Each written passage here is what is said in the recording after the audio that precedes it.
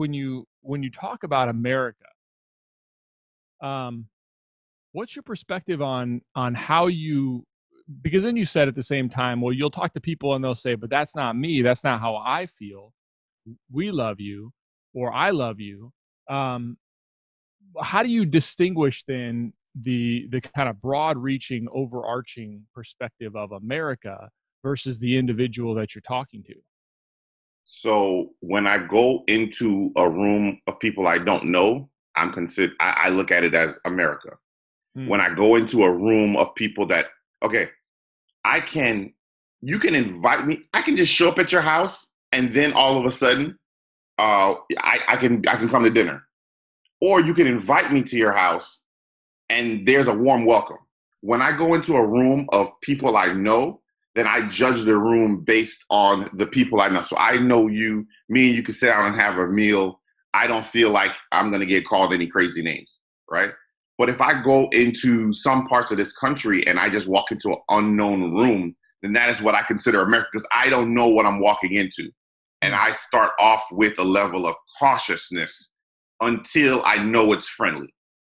And you Does think of it like walking into in the dark. You are cautious. You're not just running through the dark. But then if you know the room is empty, then you can walk a little bit more freely. And I look at America hmm. as the unknown.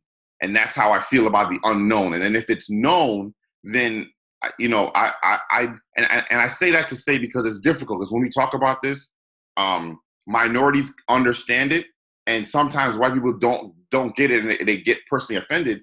And it's not that we're trying to personally offend. We're trying to enlighten you to how other people feel, because Yeah. you know I am used to being in a room with mostly people that don't look like me, right? Yep. Now, and I give the analogy of, imagine if, Well, hold on, Adam. I okay, want to call a spade, right? all right. So obviously, like, I'm a white man, you're a black man. We're having this conversation. Um, and so is it any different? So let me throw this out there. Um, so if I walk into, let's just, I'm gonna take race out of it for a second.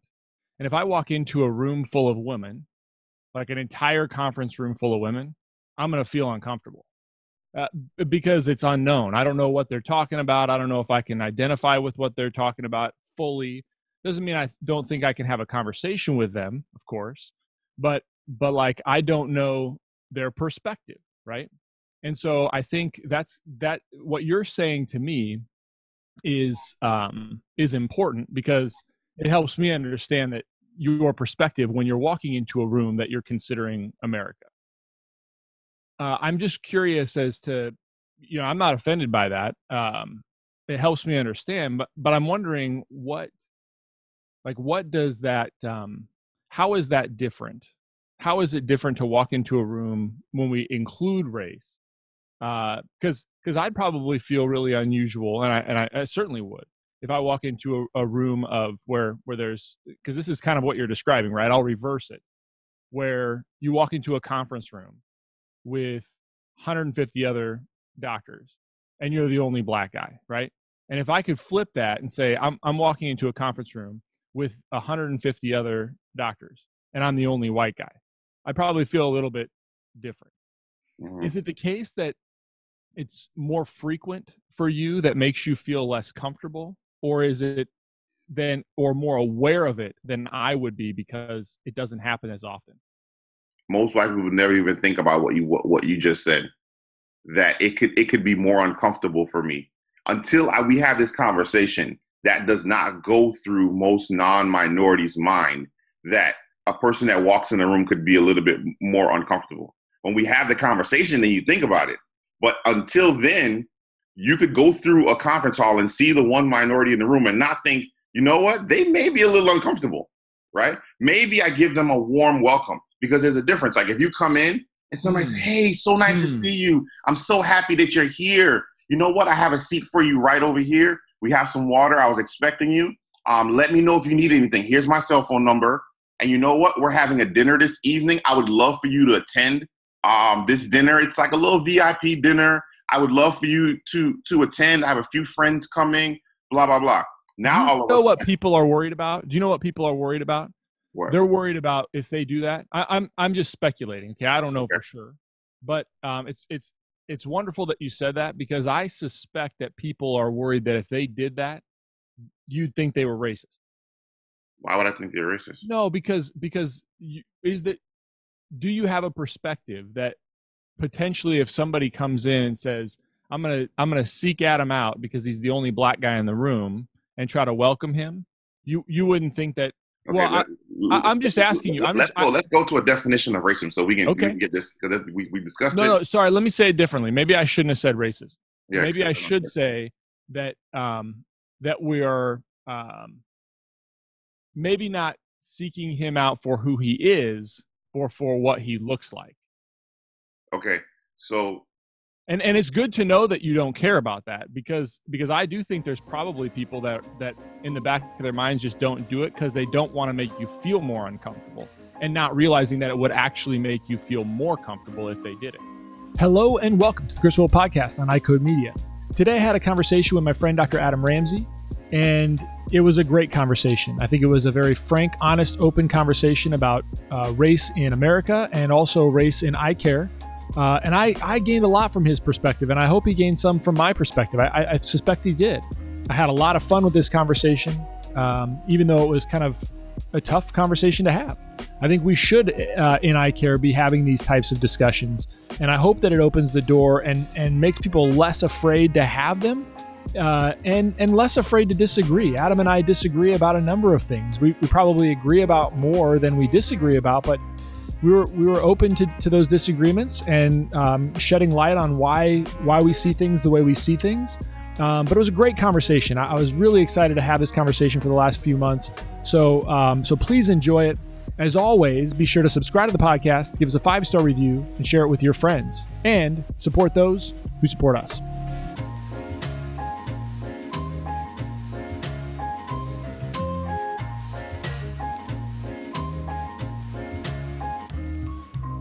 We've been providing myopia control treatments in our practice for years.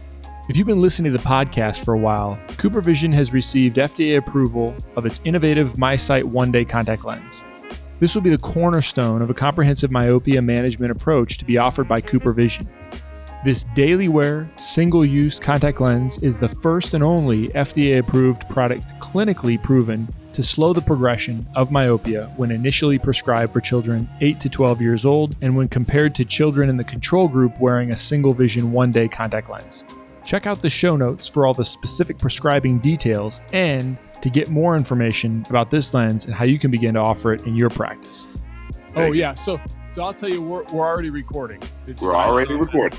We're rolling in. We're rolling in. I learned my lessons with you, so I know how this goes now. I'm not trying to get blueprint. There's no blueprint. I know. I learned with you. I'm good to go now. Yeah, sorry. You're good. So are you getting excited? How's your wife doing? I'm excited, man. She's good, man. She was 8.5 months. She got measured yesterday. Baby 6 pounds 1 ounce in there. So fatherhood is upon us, and with fatherhood comes a lot of responsibility that the man with 8 kids knows, and it's something that's different.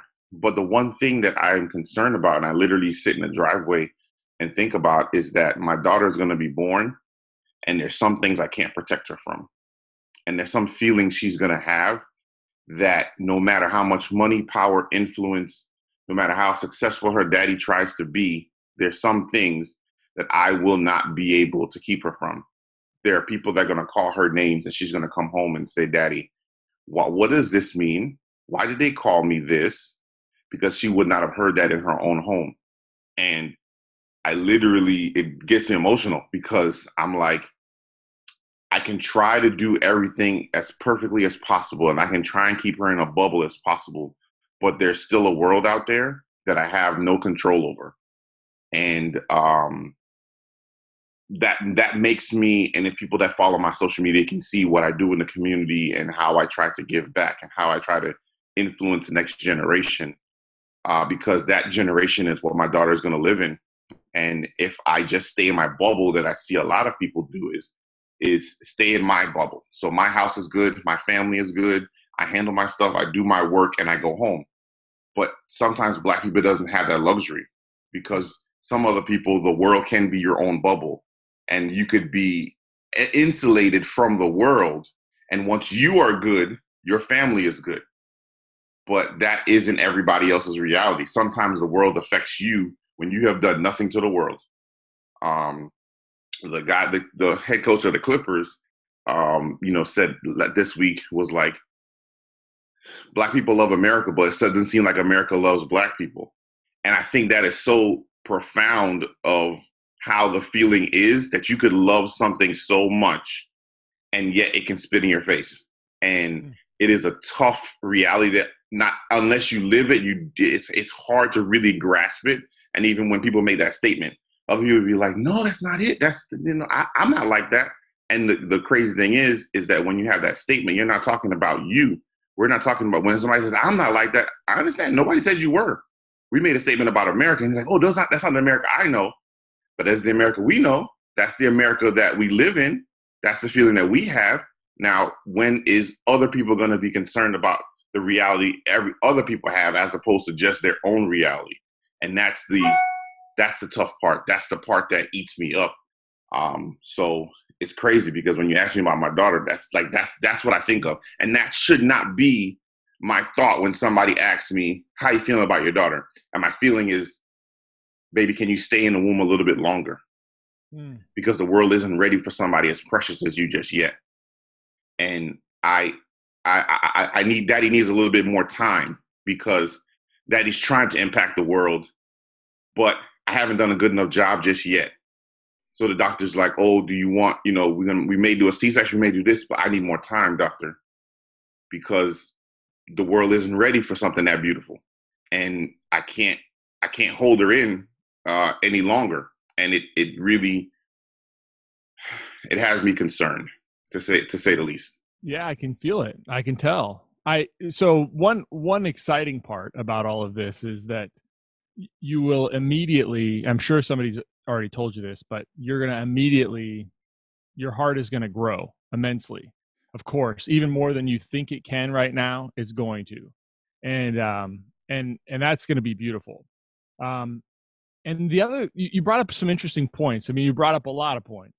But I like to dig into a couple. I think when you talk about America, um, what's your perspective on how you, because then you said at the same time, well, you'll talk to people and they'll say, but that's not me. That's not how I feel. We love you, or I love you.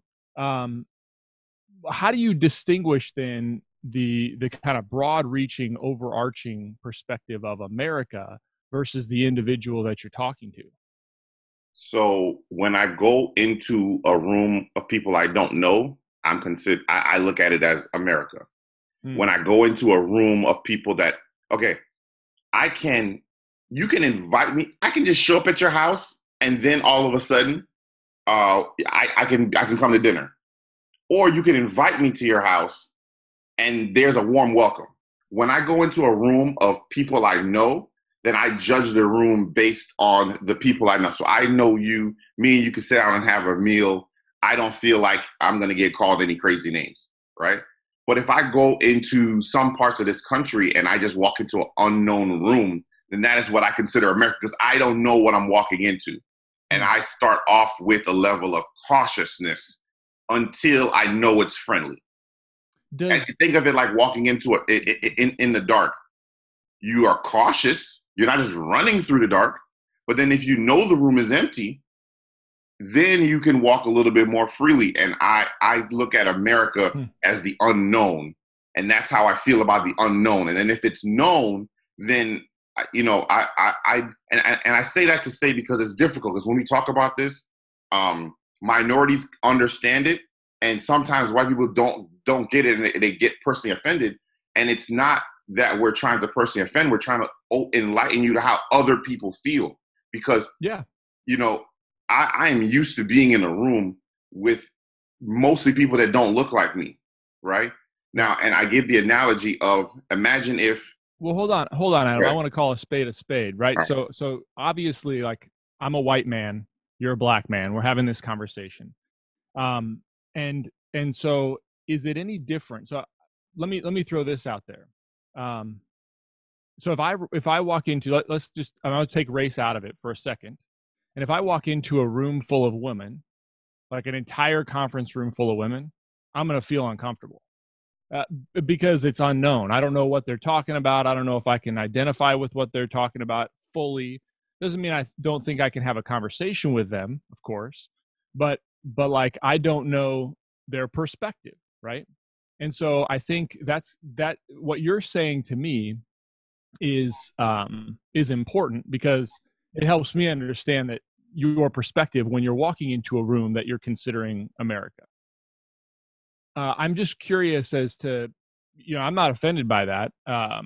It helps me understand, but I'm wondering what does that, how is that different? How is it different to walk into a room when we include race? Because I'd probably feel really unusual, and I certainly would if I walk into a room of where there's, because this is kind of what you're describing, right? I'll reverse it, where you walk into a conference room with 150 other doctors and you're the only black guy, right? And if I could flip that and say I'm walking into a conference room with 150 other doctors and I'm the only white guy, I probably feel a little bit different. Mhm. Is it the case that it's more frequent for you that makes you feel less comfortable, or is it then, or more aware of it than I would be because it doesn't happen as often? Most white people would never even think about what you just said. That it could be more uncomfortable for me until we have this conversation. That does not go through most non-minorities' mind, that a person that walks in the room could be a little bit more uncomfortable. When we have the conversation, then you think about it.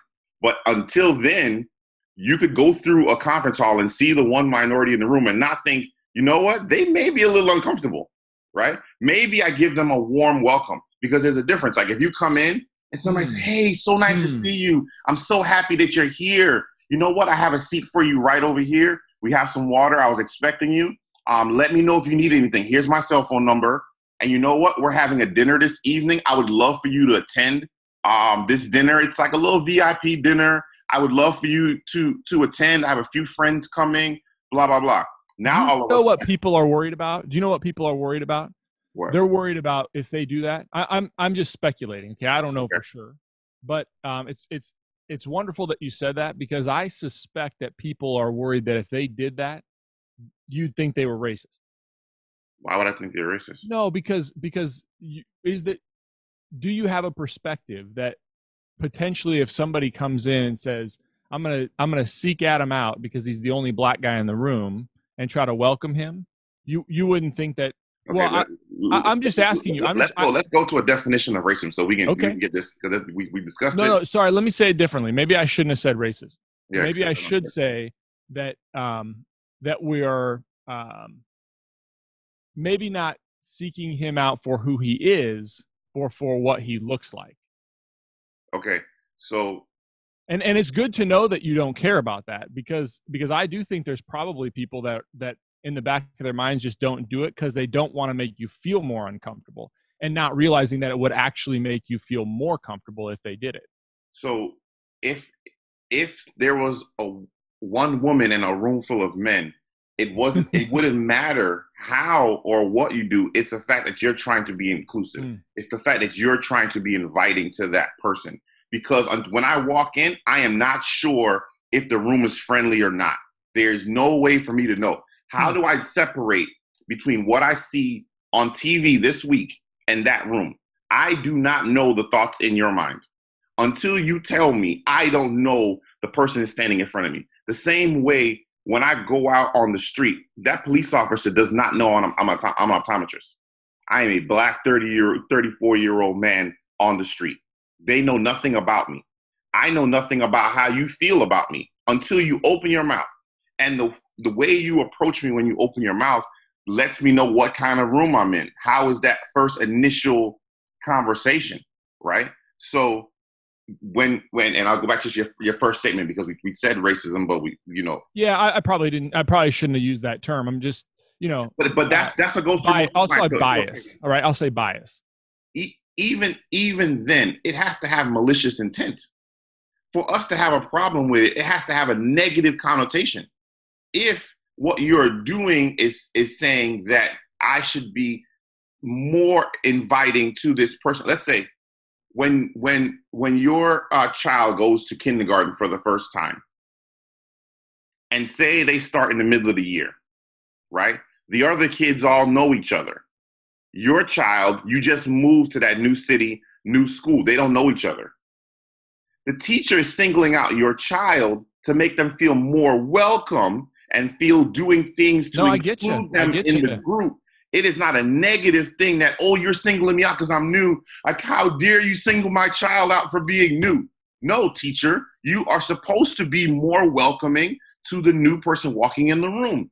The same thing should be said for rooms where you go in and there are no minorities in the room. They are new to that room. A lot of the other people have been coming to these conferences for years. I just graduated, and this is my first time coming to Heart of America conference or whatever, right? Just being honest. And have you been there before?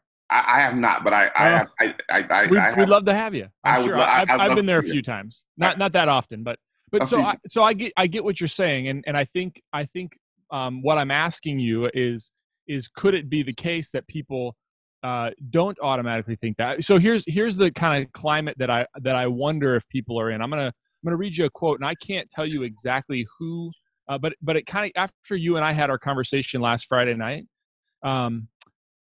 it came to my head because one of my favorite albums when I was in high school, I think it must have come out either when I was a senior, right, either the beginning of my senior year or the end of my senior year, was called Third Eye Vision by Hieroglyphics. And so I remember at the very end of one song, there's a quote that it sounds like it's from somebody giving a speech, but I cannot find who that quote is from. And then when I searched it to go back even further, it was actually on a Gift of Gab Chief Excel album, their first one called Melodica in 1994. But I think this really encompasses the way people feel right now, and why I think the conversation that you and I are having is so important.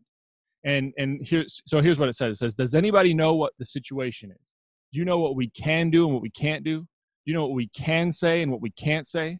I don't know that anymore. And I don't have enough time to go and research all the laws. So I'm in the position that the only thing I can say about that is F it. And so I think that's the problem when I think about maybe why I think everything is so elevated and so heightened that we're not seeing each other as individuals. We're seeing each other as collectives, right? America, Black people don't want me to reach out to them because I'm worried that, I'm not saying this is what you're saying, right? And I'm not saying this. I'm just saying that maybe people are saying, I'm worried that if I reach out in any abnormal way, and then I might be looked at as biased or racist or whatever. Like, whatever it is, there's probably some concern, and I think that actually prevents us largely from doing the stuff that we can do to have more diversity, to have more inclusion, to have more nuance in our conversation. And so do you feel that at all? Do you think that there's anything to that? Yeah, but I think this is where I want to clarify this point here so that we can frame the conversation appropriately. You can have a conversation about race without being racist. And somehow those things have become mutually, like, it can't be mutually exclusive. Like, you can have a discussion about that. Racist and racism is when you use your power for negative reasons, when you're using your power to push me down and make me feel uncomfortable because of my race. You would not be racist for trying to make me feel more comfortable in an environment. No, I get that. Right? But I want to clarify that point, because people listening may not get that. So I want to make sure I'm having a conversation with you, but I'm really talking to the people listening. You have to understand racism and stuff is when you're using it for negative stuff. We can talk about race without being racist. We can talk about sex without being sexist. We can talk about children without going down the molestation route. We can have a conversation about a topic without it being a problem. And racist and racism, all that stuff that which is the backdrop of what we're talking about, not the only thing, but is when you are in a position of power and you're using it for negative situations. I Ah. cannot necessarily be the black person in the room and be racist because I have no power over that room. Hmm.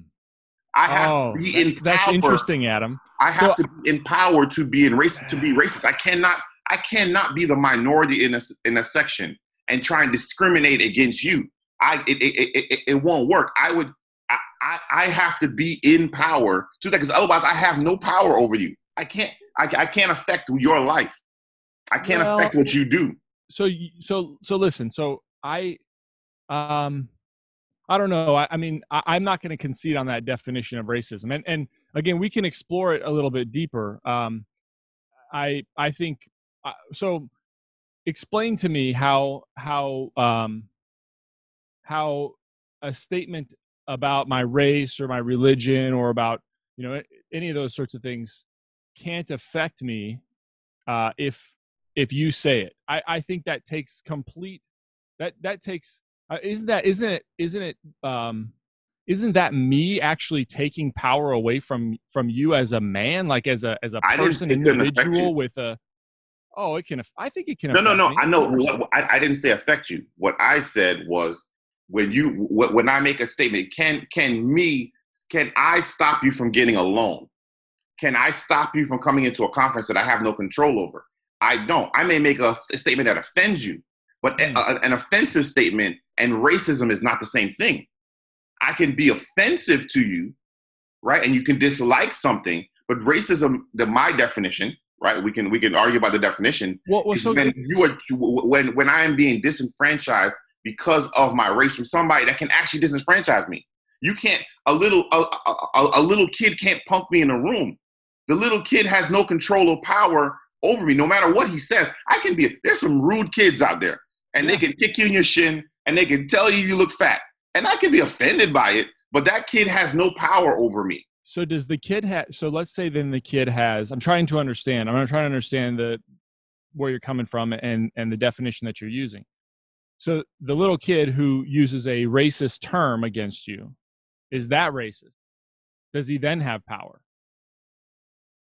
It depends. I get the point you're trying to make. Um, the kid can use an offensive term. The kid can grow up in a society in which he knows the power of those words. Hmm. So a 5-year-old knows what it is to call me an N-word because it Hmm. grew up in that home, and he's trying to use what he can to belittle me, knowing that he's only 5 and I'm bigger than him. And he says, you know what? Even though you're bigger than me, I have this over you, and spews out a term in a defense mechanism. Because even at 5 years old, that little kid understands the power of words and understands that you may be older than me, but you ain't me. And at 5, that kid can understand that you cannot do in the reverse. You cannot. I can offend you and call you names, but that isn't having the same effect that a 5-year-old black kid cannot walk up to you and talk to you, that brings about a connotation that makes you remind you of where you really are. A Do 5-year you old black kid cannot walk up to you in a room and throw a word at you that all of a sudden now you remember that even at 5, that kid feels like the world is his.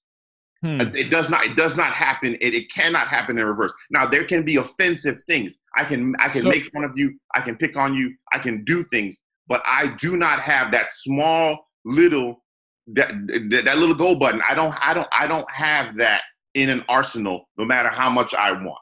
you're saying that I have in my arsenal. So just to break it down to you and I have in my arsenal a tool that I could use against you that would be so impactful. The words I would use, which of course I wouldn't, um, that they'd be so impactful because of kind of a broad spectrum of historical power that white people have over black people.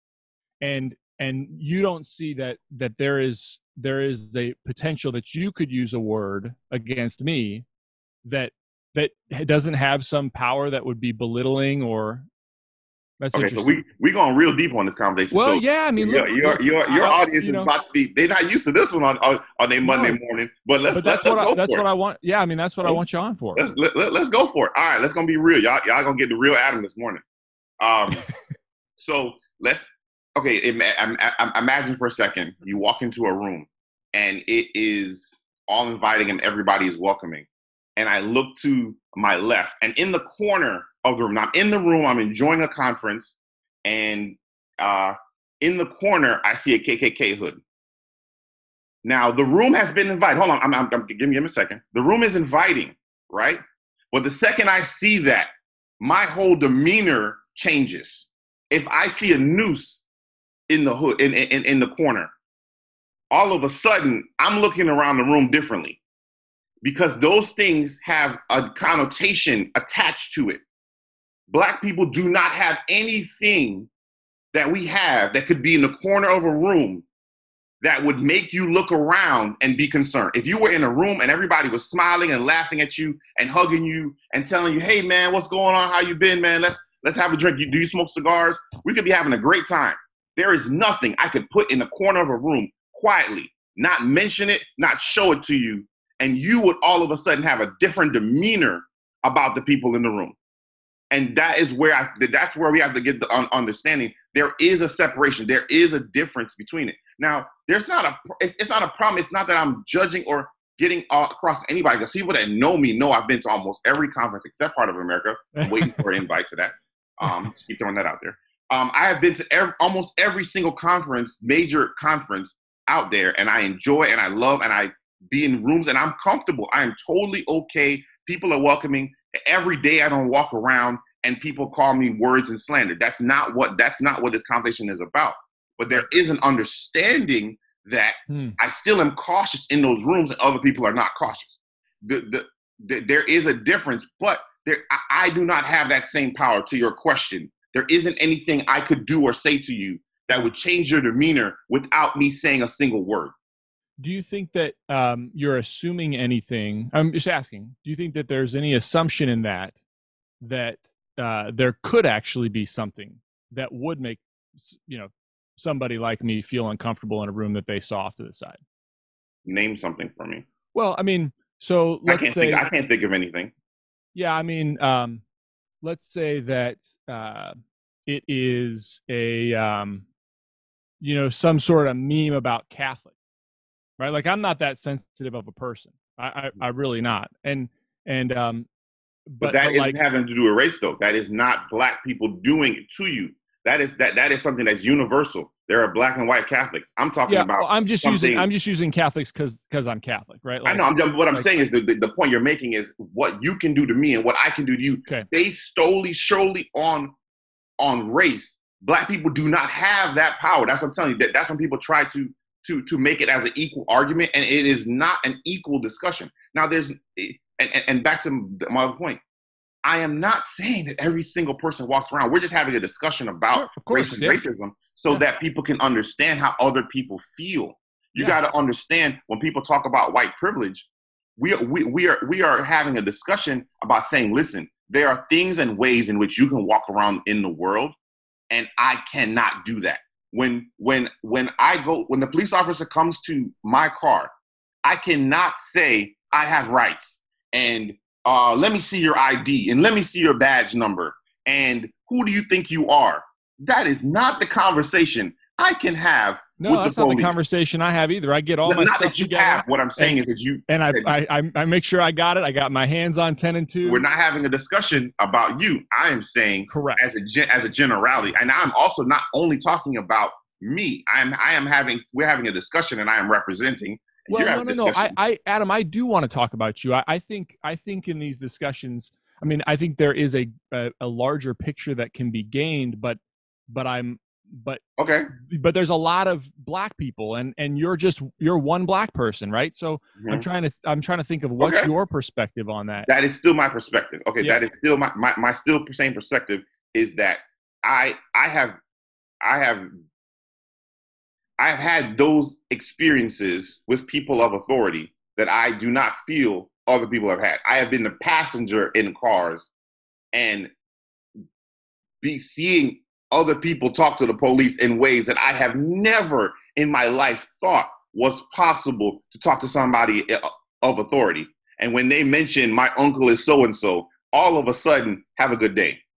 Yeah, it's garbage. No, it's garbage. I have been in the car when that happens. And I'm there with is you. not a thing that I could do to say that and have that reaction or have that thing. So there is a separation of how my experience is when I drive as a 34-year-old black man and I am driving the speed limit and the police come behind me and turn their lights on. And you're recording social media. I am recording, but it's up on the top. I know. I'm just giving you a hard time. I press record when I'm stopped, and then I look straight ahead and I record. But while the police come behind me, I hold my breath. I put my hand on 10 and 2. I sit up straight. I double check. Do I have my seatbelts on? Are my brake lights on? That I hold my breath. That I don't know if everybody experiences that. And when I've done nothing wrong, that is the fear that I have, because I have examples that I know, and I've been in situations where it was. I remember getting pulled over in Gainesville, and it was raining at the time, and I think I wrote and I've done this in the past, and I need to stop doing this.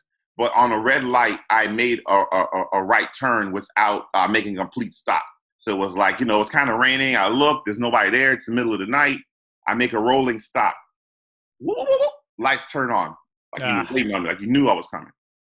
In the rain, it took like 20 minutes. He did not he was just sitting there with the lights on and I'm stopped. And this guy wrote me a ticket without getting out of his car. He looked at my license plate, wrote it up, and then told me on the intercom, step out of the vehicle in the rain. Do you think, so it's at nighttime? Look, I'm asking.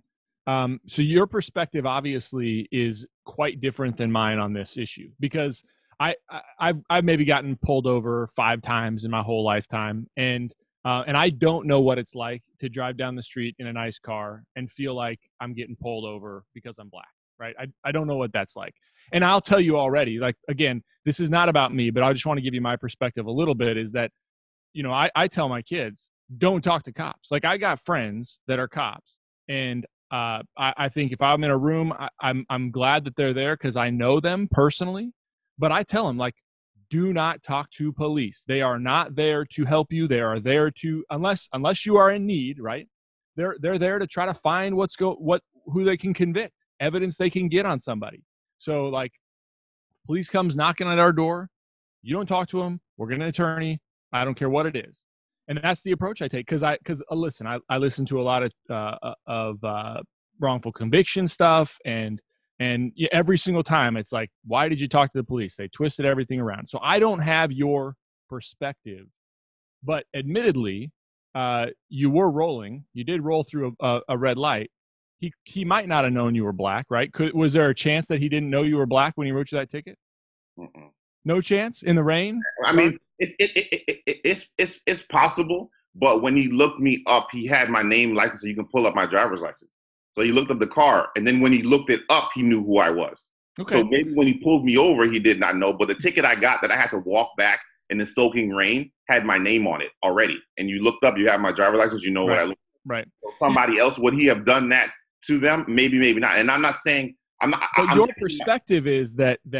But so that's interesting. I'm not trying to interrupt, but your perspective is, because I want to clarify this point, is that whether he did it because you're black or you happen to be black, your sense is that there is a possibility that it's because I'm black. My feeling is that he would not have done it if I wasn't. Now, the thing is, I can poll random black people on the street and ask them to give me a story like that. And 7 out of 10 of them could give me a story like that. Look, I'm with you. A random group of white people and ask them, and they would struggle to give me the same story. Now, is the reason that all these people can give you that story because they're black or not? We don't know. I've never been white.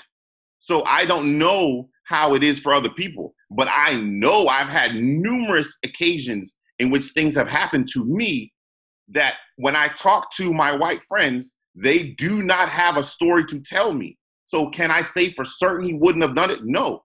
But it seems a little suspicious that only the black people have these stories. I mean, I got stories. Now, if you want. okay, you can have stories. Now, one thing I want to say is that my best friend is a police officer. I go to his house almost every other day. I eat food with him. I eat dinner with him. The people that know that that's my best friend, right? So when I make a story about police, it is not saying that there aren't nice police. He is I know. The godfather of my daughter that's coming out is him. So I want to say that point. So because people are listening to this and saying, how dare he talk about the police? And hold up. I didn't say all people. What I'm saying is that there's a feeling that I do not know that police officer until he starts having interaction with me. Now, right. I have a concern that not everybody else has. Now, when he starts talking to me as a human and a person and say, hey, man, you kind of roll that light. And I say, yeah, man, you're right. I did. I'm sorry. Here's my license, registration, and insurance. I was wrong. Fair. But when I get pulled over and it's happened to me and the police officer tells me that I've done nothing wrong this time, but he says to me, and this was in a Bible Belt area, I'm going to leave the state out, just not piss people off because I want to get invited to their conference. And that police officer says, I'm going to follow you to the county line, and I don't want you to stop for gas, for water, for food until you get to the county line. And I am 24 at this time, and I did nothing. I was in the gas station pumping gas. And he asked me, what am I doing here? What is my purpose? And he said, I'm going to follow you to the county line. And I drove for an hour to the county line. And when I passed the county line, he turned around. Now, this is an instance that happened to me getting gas. I was at the gas station. I'm stopping. I'm driving through, going to Memphis. And I'm driving from Florida to Memphis. And you can guess along the way which there's only a couple states there. There's only a couple options. And I am getting gas, filling up. And the police officer comes on the other side, and he's the guy with the sharp brim hat. Whenever I see the sharp brim hat, I'm telling you right now, that sharp brim hat, the hairs on the back of my neck stand up because of the instances that I've had with that sharp brim. And this is what he says to me. I have done nothing wrong. He asked me for my license and registration at the gas station pump. What could I have been doing parked? You drove into the gas station. Now, when you say I've had instances too, I understand. But look, I'm with you on this.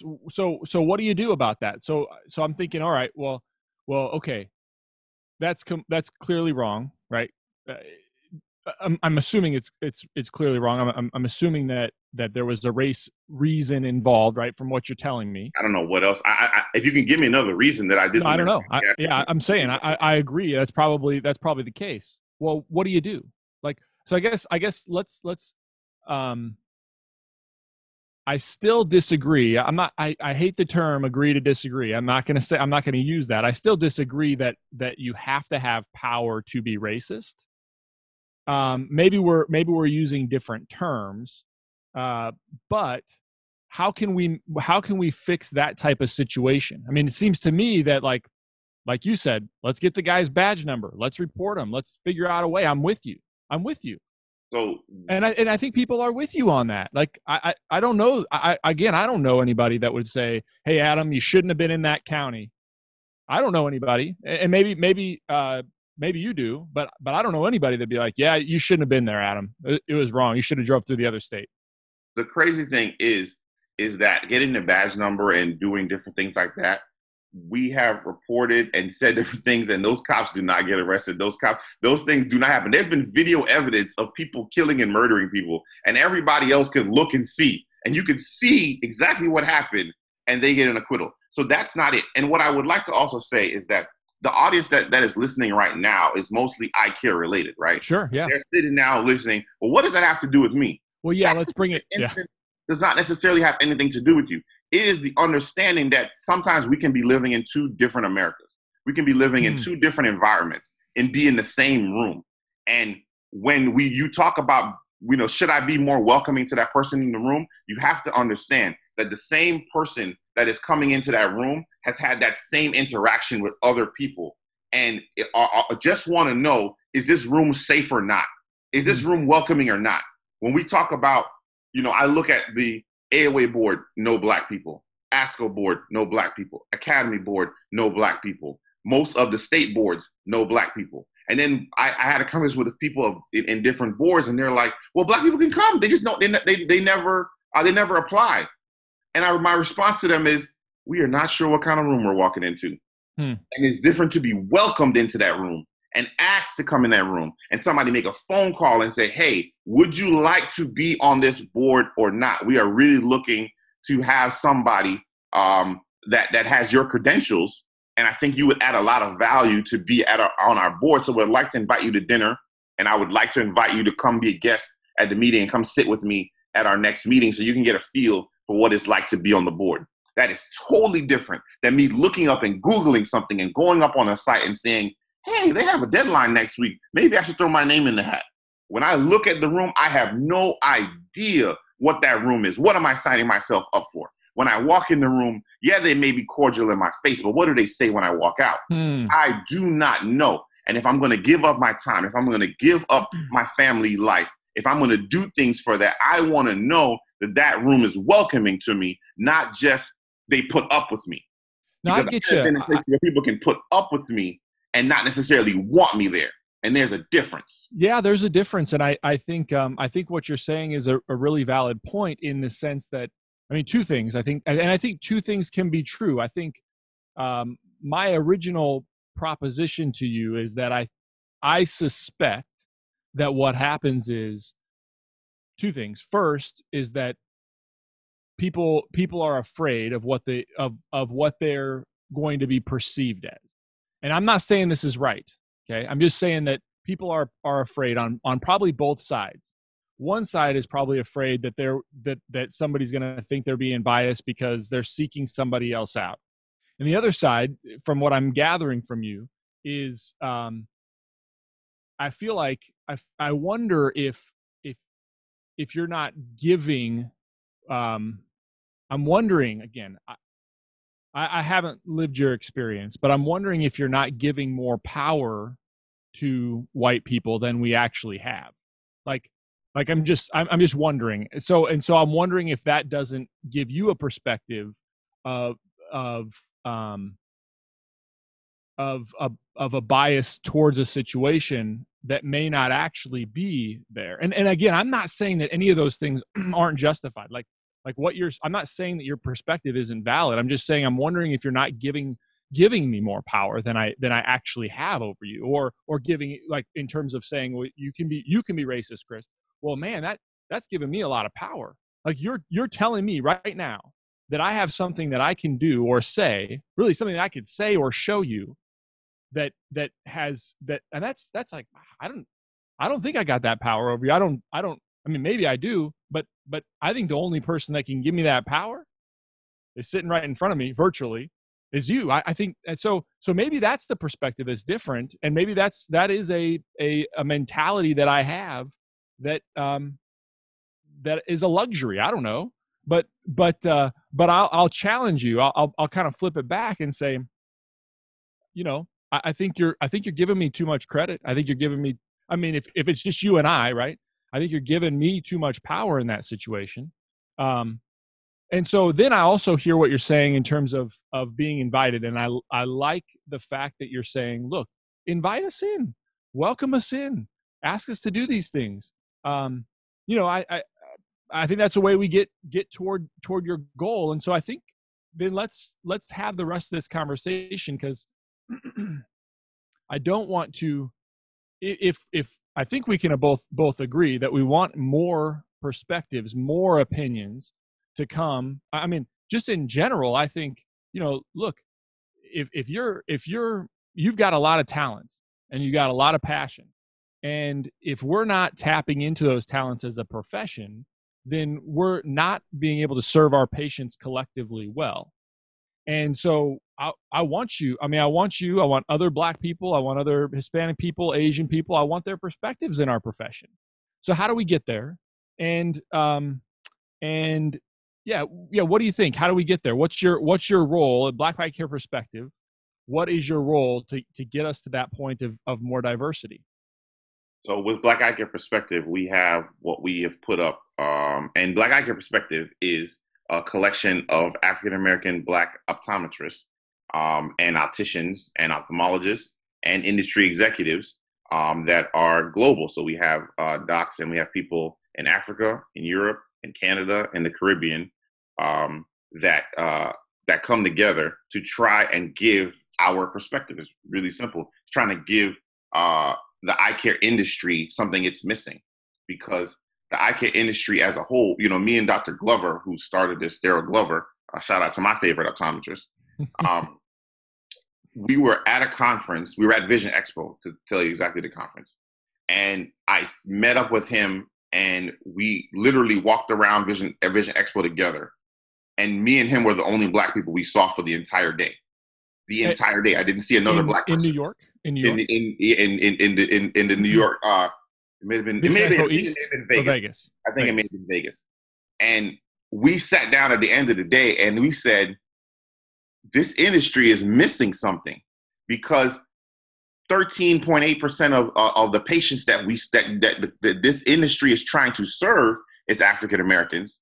Yet so few of them have a voice to tell them how to actually market to that group. Think about if men try to sell women's clothing, how the heck do men know exactly what women need all the time? Now, you can have an idea, but it would help to have a women's perspective on what fits a woman and what colors and what patterns and what they want. And they want pockets in their dresses, right? But right now, the eye care industry is trying to market and sell to a community that they have not allowed to have a voice. They have not asked the opinion of. And we said, well, we know better than somebody else. And if not us, then who? So we said, you know what? Let's go see if there are other people that would like to give a voice to the voiceless. Let's see if we can get more people together that want to help educate. Because I said, you know what?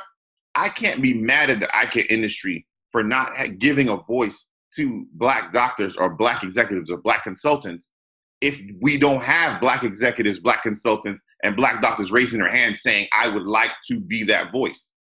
So we created a group to be that voice, to then say, hey, if you need some assistance, call me. If you think you're good luck.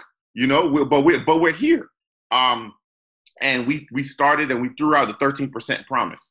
And we're asking companies and schools and corporations to have a promise that they are going to work towards getting 13% of their schools to be African American, to be 13% of their speakers bureaus to be African American, 13% of their donations to go to Black and African American charities and organizations, 13% of their board to be African American, and make that thing to say, listen, I want my board and my company and what we do and what we serve to be a reflection of America.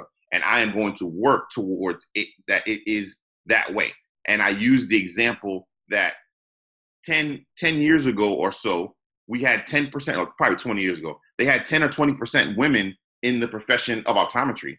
And they looked around and said, the country is 50% women. How in the world do we have so few women in our profession? So we're going to put together a marketing strategy and a plan in which we're going to increase women in our profession. And they had a direct, targeted approach to go after getting more women in our profession.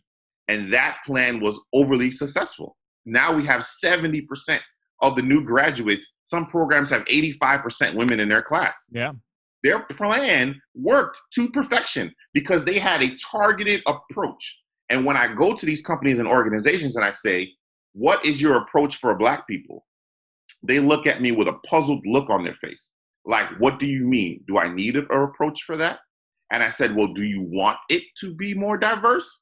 And they look at me and it's almost as if, I don't know, do I need it to be more diverse? Would my shareholders want me to make it more diverse? Not as if they would like it to be more diverse. What is but those companies, Adam. So I'm not giving them a pass on this because I'm with you. Again, I'm with you on this idea. It's why it's one of the reasons I reached out to you. But companies like these big companies can't make a decision. I mean, they got to filter it through an entire group. And I mean, I asked for sponsorship for one thing, and most of the time it's going to be filtered through, all these different people. And, how that goes. I mean, that's how it goes. That is how it goes. So they're thinking, okay, well, what do I have to do here? What does that mean? Who am I gonna have to be beholden to? So, but it's great that they're having the conversation. What are most of them? I can't imagine any of them are saying we don't want more diversity. So we've gotten calls from a lot of the schools. We've gotten calls from a few of the companies. Some are willing to talk with us offline and off the books and say, I believe in your 13% promise, but I don't think I could make that promise publicly. And they are saying that I am scared that I don't think we could do it. I don't think it's possible for us to live up to the standard that you're asking. So I don't want to promise anything that I don't believe that is possible for me to do. But is it so sorry, I want to but is it going to be challenging for them right now because there is a cart before the horse sort of thing where right now we've got like what 3.8% of 3.5% of optometrists are black. And if we get to 13% in 5 years, like, well, we're going to have a pool of at least 13.5%, assuming all things are equal, right? So that's why two things. First, that's why I love what you're doing with Impact. Okay, I want you to talk really briefly about that, and then we'll have a follow-up conversation later on. But before we get to that, tell me about what happened with, and we don't have to even use the school unless you want to. But the fruits of what you all are doing, at this point, I'm completely with you. Like again, I don't necessarily. I think we come from obviously different perspectives, right? And I also think that there's some probably political differences that we have. And I would suspect even that within your group, maybe not, that you have political differences, right? Where like somebody's approach might be, look, let's leave it up to this organization, or somebody's approach might be, no, we want more money from the government or whatever, right? Mm-hmm. But I would hope that's the case. So let's what happened with this school? What did they announce?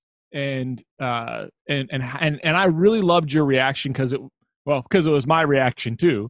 But like I thought, yes, Adam is on the right track. Like he's not just trying to do something that's not going to be good in the long term. So go ahead, please. So I'll leave anybody who follows us knows the name of the school, so we can leave that out. But what I would say is when you made your previous statement that companies do and they follow what social media or what the trend or Twitter is saying, is true statement. So mama ain't raised no fool over here.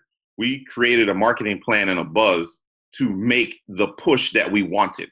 So it wasn't just out of the blue. We said, okay, well, we need to educate them on the problem, which is what we did when we put out a video in which it talks about our experiences being Black doctors, and that just because these things that are happening in America aren't directly Eyecare related doesn't mean that Eyecare doesn't have issues here. So we wanted to point the focus the same way in this conversation. I pointed the focus back to Eyecare so that people couldn't walk away from this feeling like, well, I'm not a police officer, so they talked about the police, so that has nothing to do with me. No, those are examples. That doesn't mean that nothing happened here.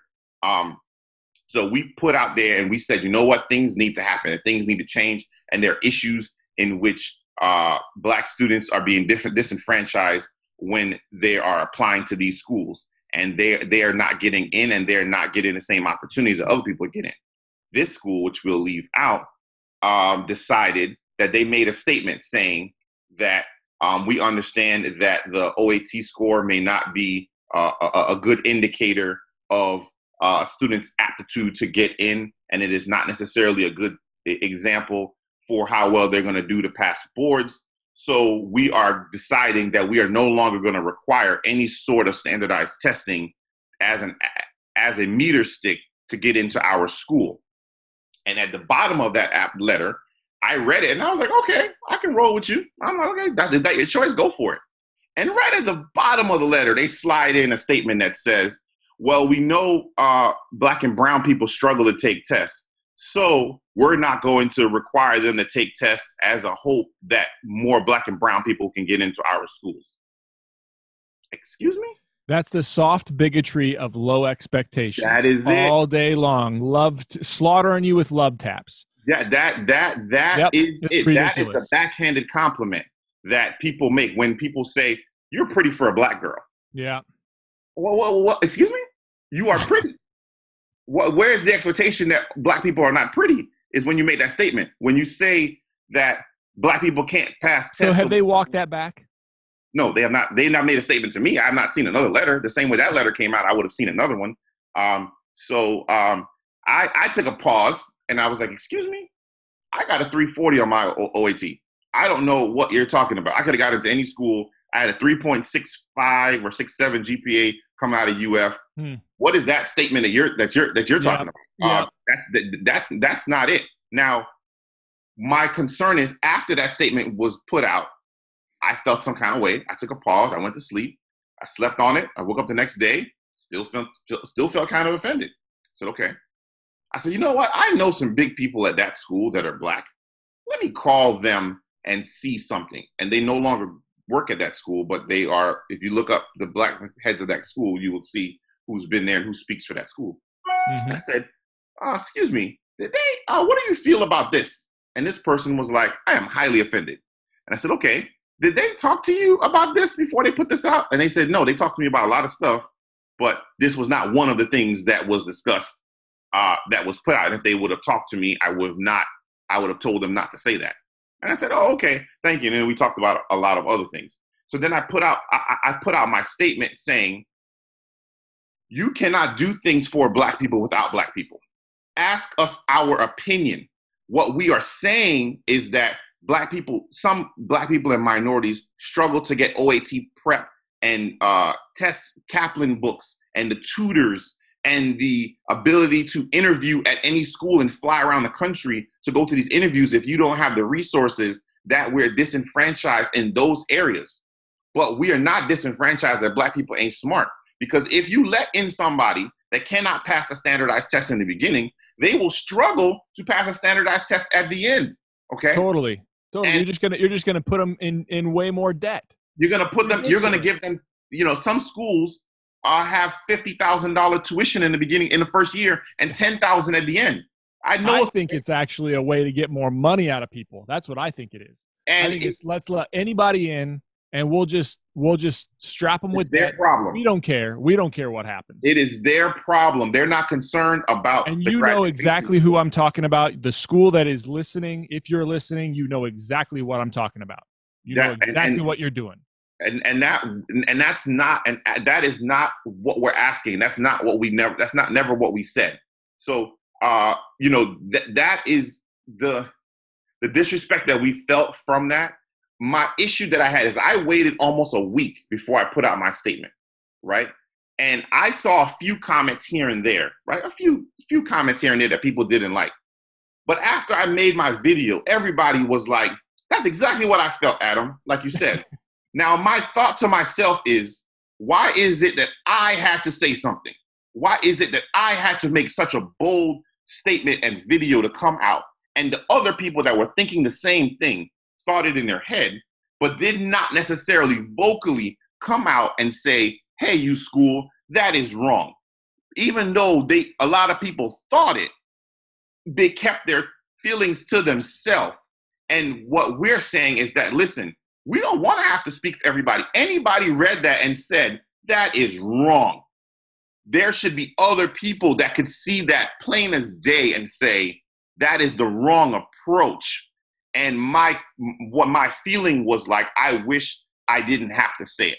I don't want to have to speak on every single topic, on every single time. But if nobody else will, I will. And I'm comfortable. And that's the good thing about working for myself and doing all the stuff, that I'm not worried about nobody firing me. And I'm not worried or caring about how anybody thinks, because I feel like the statements I have to make are the statements I have to make, not the ones I would like to make. I would like to just be Adam Ramsey, the optometrist that loves private practice and loves people and wants to help people and wants to help people get into school regardless and just live my life.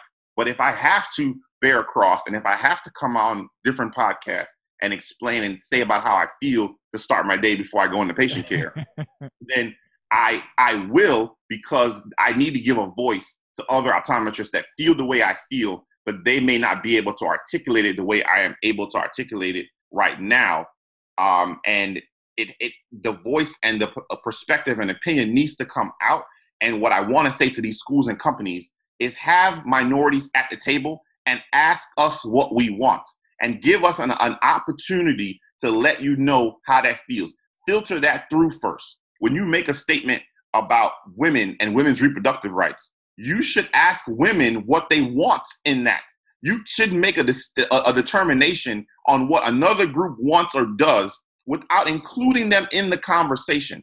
And then you know what? If you mess up and you make a mistake, be man and woman enough to come and be as bold as you were with that statement and be just as bold and stand in front and say, I was wrong. And now I realize my faults, and I am man and woman enough to say we are going to change. And we see that we are part of the problem and we are going to change. And until you can do that, I can't go to my wife and I have an issue with her. Until I apologize, I cannot brush over that. My wife is waiting on the apology. We could be cooking and we could be doing whatever, but I can't look at her no kind of way until I say, sweetie, I was wrong. I am sorry. You know what? I talked to you in the wrong tone. I was a little stressed out.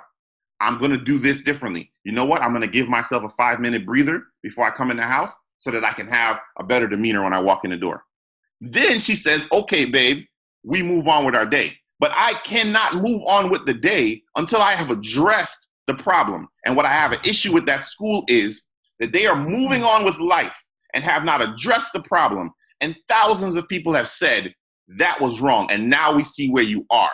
And now we have the ability to, we have a whole bunch of students that are coming in. And I will tell students coming in, you know what? Maybe you don't apply to that one. Maybe you don't go, because I'm afraid of what's in that room. I am afraid of the people that are in that room and how they feel about you. And would they take your money and go through and use your money to push an agenda that we do not believe in? Because that's where they will be welcome and you would be allowed to be in the room. But I'm not sure they want you in the room.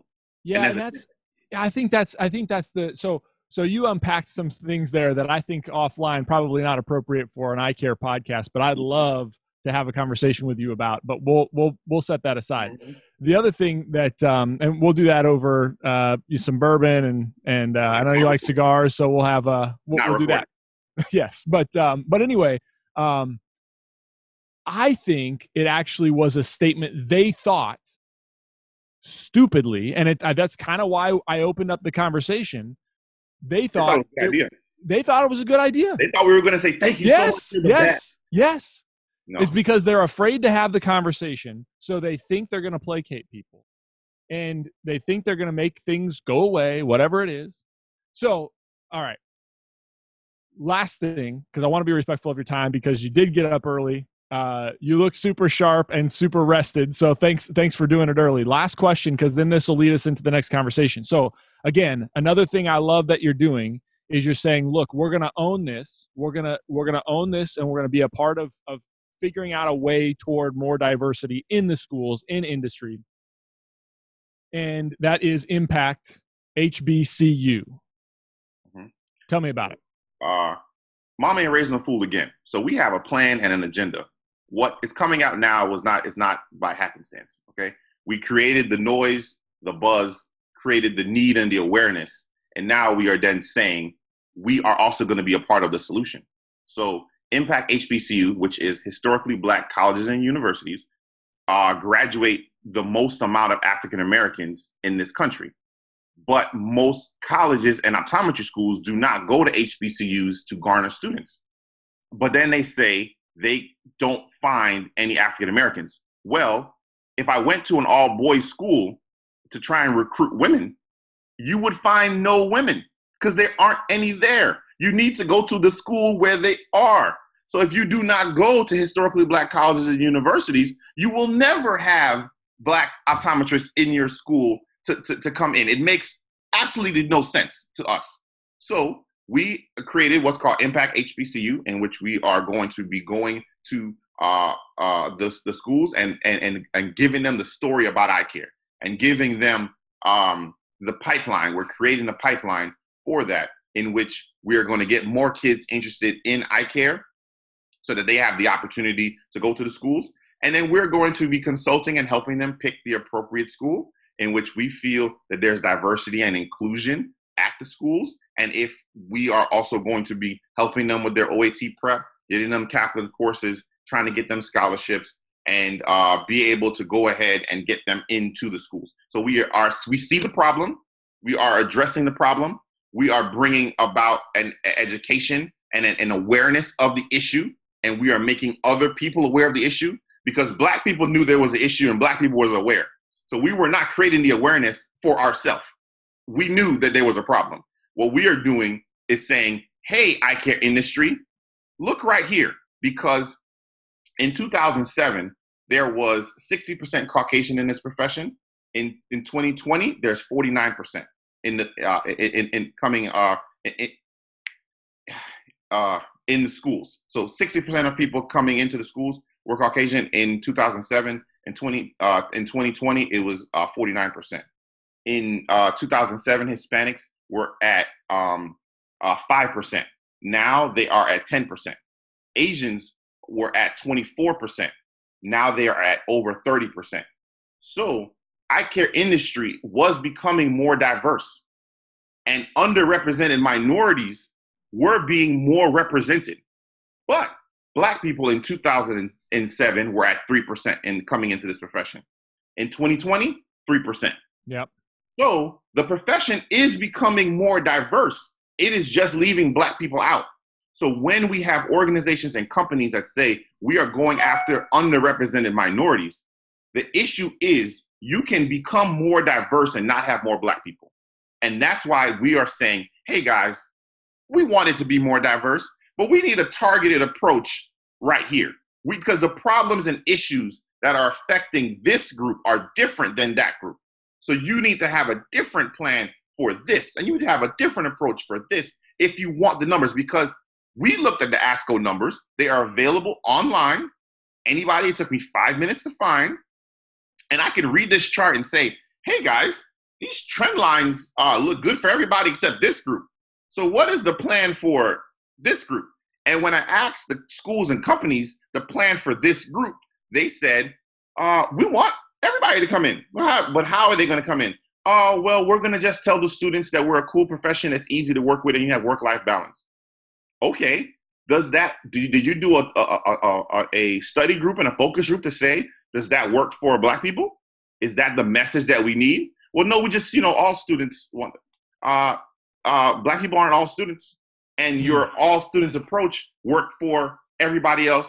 And somehow there's something different about this group, that message that you have been putting out for the last 30 years does not reach this group. So do you have a different message for this group, or do you care if this group comes into your profession? We care. We're just trying to help everybody. Okay, so now we are going to do it over here, and we are making the point that comes out, and we're making the awareness. And I'm happy to say that companies are supporting it after we have created the awareness, right? So we created the awareness, we created the buzz. That's going to happen. And then now the companies are on board with supporting it. The schools are on board with supporting it. They just didn't really have a plan or a marketing aspect, and they are on board with trying to hop on it. And my statement to them is, you should have asked us a long time ago, because we could have told you this a long time ago. So why is it the person that's unpaid to do this is coming up and creating a pipeline to help your schools become more diverse? Every school should have contacted us and say, we would like to be on board. But and I'm sad to admit that they have not all contacted us. Very few have contacted us and said they want to get on board. So the other ones are admittedly saying that we do not care. And It'll grow. The fruits of what you're working on will grow. And I'll tell you, from a standpoint of being unpaid, all the things in terms of AOA and FOA and all these other things. I mean, you're doing things that are going to impact the profession, and we do them because we believe in them, right? Right. And we're doing them not because we're getting paid for them. And I think, whether or not this spawns other opportunities for you, I suspect it will. I want to be respectful of your time. I can't wait to have a conversation with Essence and Jacoby for the follow-up to this conversation to really dig deep into impact and specific plans. But Adam, we don't always agree, and I'm sure in the future we're not always going to agree on things or on different approaches. But I'm super grateful to have this conversation with you. I think it was illuminating. I think it will be illuminating. I hope it was to you, it was to me, and I hope it'll be illuminating to the listeners. I agree. So I'm happy for you having me on, because there are other people that have thought about it, and not everybody wants to have this discussion. But it's not an easy discussion, and it's not an easy discussion that I don't want to wake up in the morning and have this discussion either. Oh, come on! This wasn't a pleasant conversation. It was pleasant, but what I'm saying is it's not necessarily that I would like that. But you know what? If I have to have it, I appreciate that I can have we can have it. And I wish we can get to a point in which we can all have a discussion in which we don't agree, but we can have a healthy, honest discussion. Yeah. I don't mind having to talk. We shouldn't only be talking to people that we 100% agree with, because we don't learn anything like that. We learn from sitting across the table with somebody that has a different opinion than us. And I appreciate you having me on and giving me another opportunity to talk to your listeners. I'm talking to you, but I'm also talking to the people behind there. And just know that I am here and available, and I would love to talk to more people and talk to more companies and give them my perspective. And my perspective is not the only perspective. They have other people. And like you said earlier, there are other people that feel differently than me. We're not a monolithic group, but we are a group in itself in which you can get broad opinions because there's multiple people in there. And I'm happy to have the conversation with you, and I'm thankful to have it. And I hope people are able to take away from this and listen to it and understand that the point of this was not to offend anybody. It was just to enlighten people on other people's side. And then we'll just keep having this discussion. And keep talking.